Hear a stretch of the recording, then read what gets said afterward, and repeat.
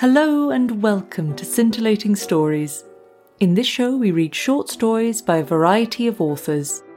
Today we're reading 3 pieces of flash fiction. Our first author, Jack Dowd, graduated from London South Bank University with a BA Honours in Creative Writing in 2015. After graduating, he had several short stories published, including one story which won first place in the Metamorphes Science Fiction Short Story Competition. In 2018, he self-published his novel, Empty Nights. Jack writes microfiction, flash fiction, short stories, novels and novellas, and also occasionally turns his hand to plays and screenplays. Although he writes in most genres, he generally finds himself penning thrillers, horrors and mysteries. Black Star by Jack Dowd. I'm starting on the clam bra now. Amos glanced at the design. The mermaid was perched on a rock, hands removing the shells that covered her breasts, scarlet hair trailing down her back. How are you finding the pain? He caught sight of Jason's wild grin in the reflection of the mirror and thought that if anything, the man was enjoying it. Clients wouldn't normally volunteer themselves for an 8-hour tattoo session, yet Jason had seemed insistent on the idea. Amos thought about his client's deposit, allowing him to fast-track the waiting list, and wondered if it would allow him to pay this month's rent. Hot, ain't it? They said on the news that the heatwave's going to get worse. Jason's only response was a grunt.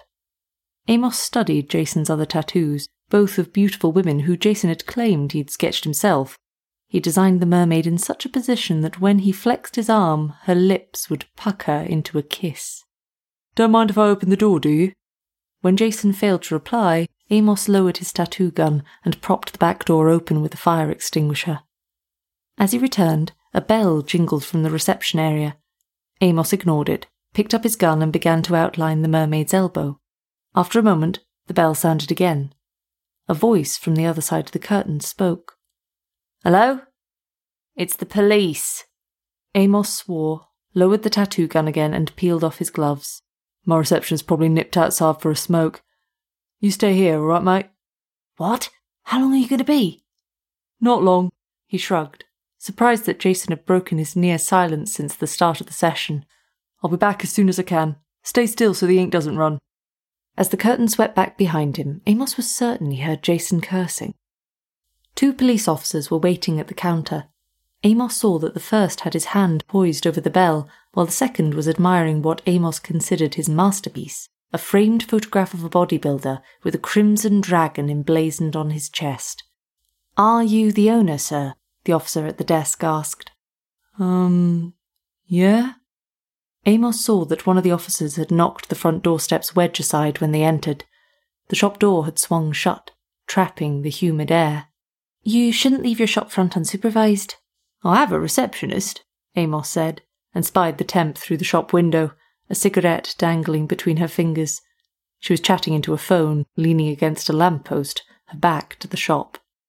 Are you aware of the incident that took place in the early hours of this morning, at the other end of the high street? The first officer asked. No. A girl was murdered leaving the nightclub down the road. Innocence. Oh my God. Are you serious? I'm afraid so. We were hoping to have a look at your security camera outside. Oh, that's been broken for months, Amos said. Keep meaning to have it fixed, but never found the time, you know? The 2 officers exchanged a disappointed glance. We also have reason to believe, the first officer continued, that the victim may have been familiar with your shop. What? You mean she was tattooed here? Her family says so. Her name was Emily Hacking. If we showed you a picture, do you think you would recognise her? Oh, I don't know. Depends how long ago she came in. I've been in the shop for 3 years now. I've tattooed hundreds of people. The officer took out a tablet and loaded an image. A girl in her mid-20s with dyed red hair and matching lips smiled up at Amos. Judging from the patches of coloured light behind her, Amos guessed the picture had been taken inside a nightclub. Oh, I don't know her. Sorry. She was a student at Mersborough Art College. She had a tattoo of a black star on her left wrist. The police officer swiped the screen and a new image appeared. The photo showed a black star on the inside of the wrist, wrapped in cling film. The skin around the tattoo was still inflamed. Stars are the most common tattoo, and the wrist is one of the most popular body parts. Sorry. I can search the computer if you like, see if I've got a name on record. The police officer nodded, and Amos booted the computer out of standby mode. He spotted the temp grinding the stub of her cigarette into the pavement and made a mental note to call her agency. As he clicked into the database, he noticed the curtain of the studio flickering. The fire door. "Sorry, could you pop that doorstop back in place?" he asked, as the second officer took a step towards the curtain. The officer obliged. "I'll tell you what, the muggings and attacks around here are ridiculous," Amos said as he clicked into the search field.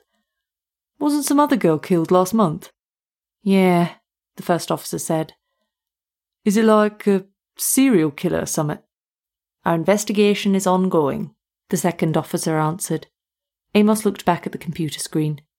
"Found her. Emily Acking. I did a tat 4 months ago, but I've not seen her since." The first officer scribbled in his notebook. "I always see the party-goers walking past," Amos continued. "But I don't pay her much attention, you know. I'm used to 'em. Actually, I saw a couple of strange-looking ones yesterday." "Innocence was holding a fancy dress event last night," the first officer said. "We think Emily went dressed as a mermaid." A what?" From within the studio, Amos heard the fire door click shut.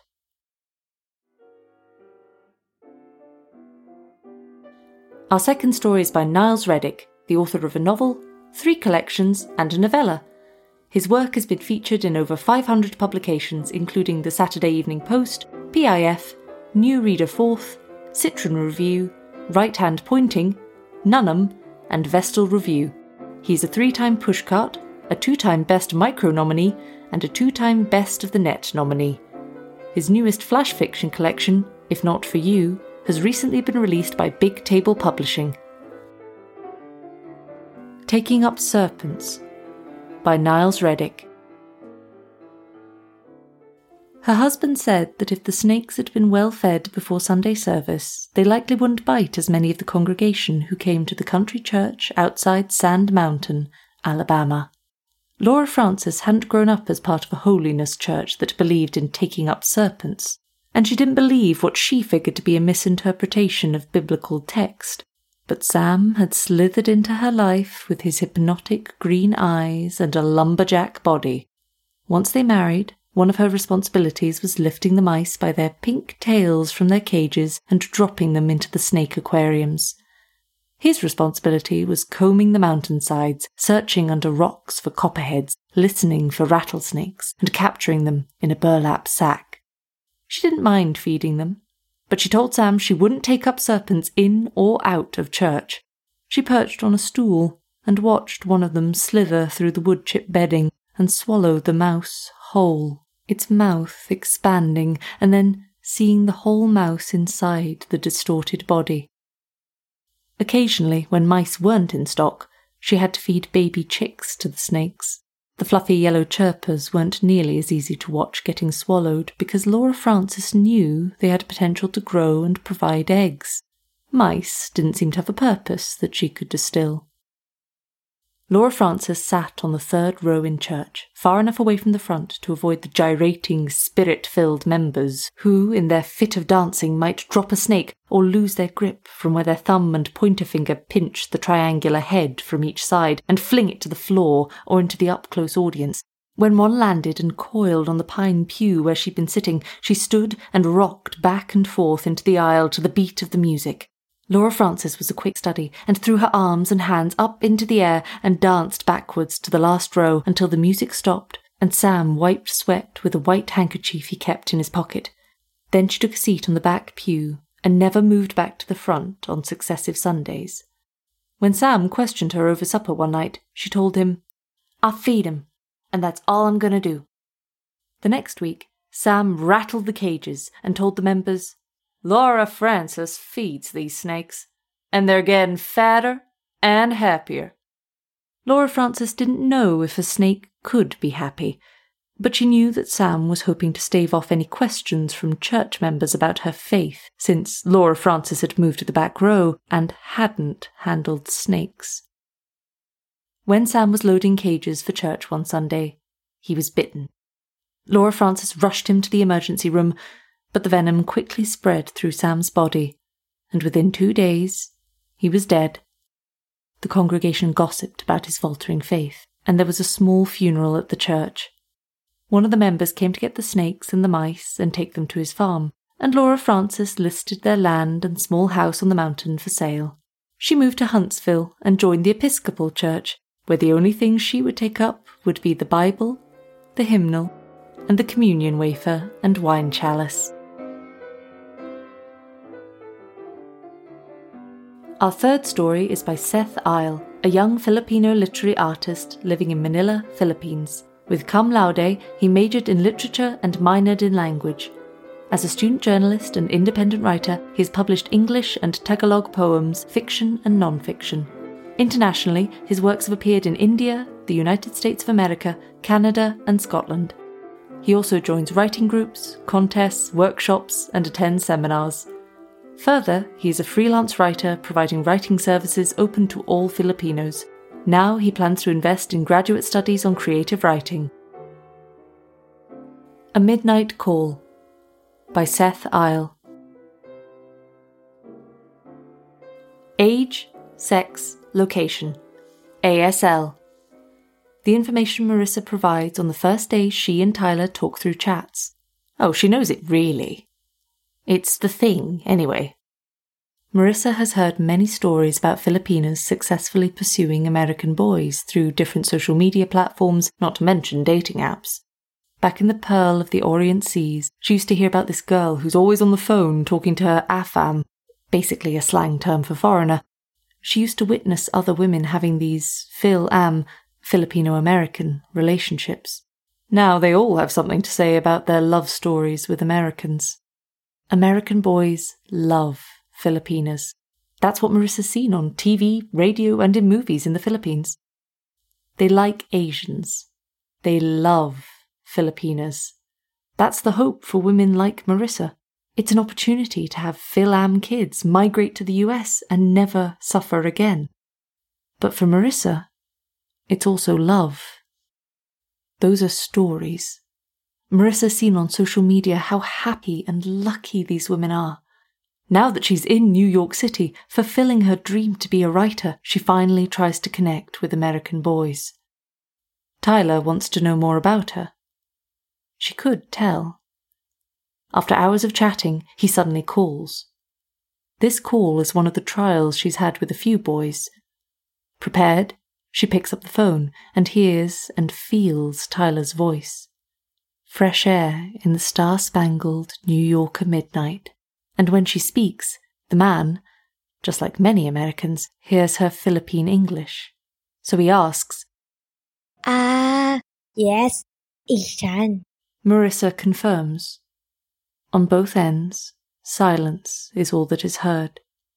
He asks for specificities, almost as if it wasn't a question, but a declarative disgust.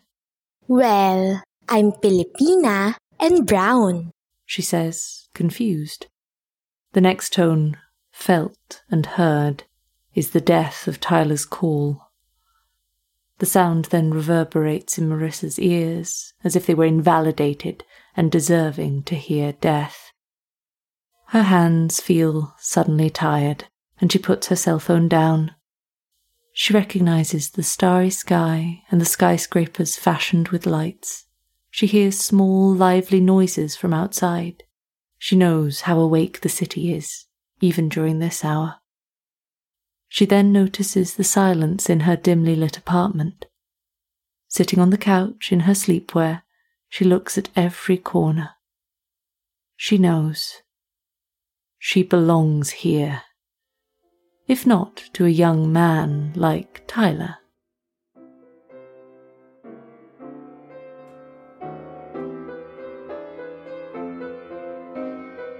Thank you so much for listening. Our Halloween competition is open till the 1st of September. We're holding a competition to hunt for truly haunting writing. Entries should be prose fiction, non-fiction or poetry and should fit the theme of Halloween. Think ghosts, ghouls and goblins, witches, werewolves and warlocks. The winner and runners-up of our Halloween competition will receive a cash prize and be featured on our podcast each week in October leading up to Halloween. Find out more details of the tricks and treats on offer on our website, There'll be a link in the description. We're just dying to read your submissions. If you want to stay up to date with the goings-on here at Yorick Radio, then you can follow us on social media, sign up to our newsletter, check out our website, and subscribe if you would like to hear more. This has been a Yorick Radio production.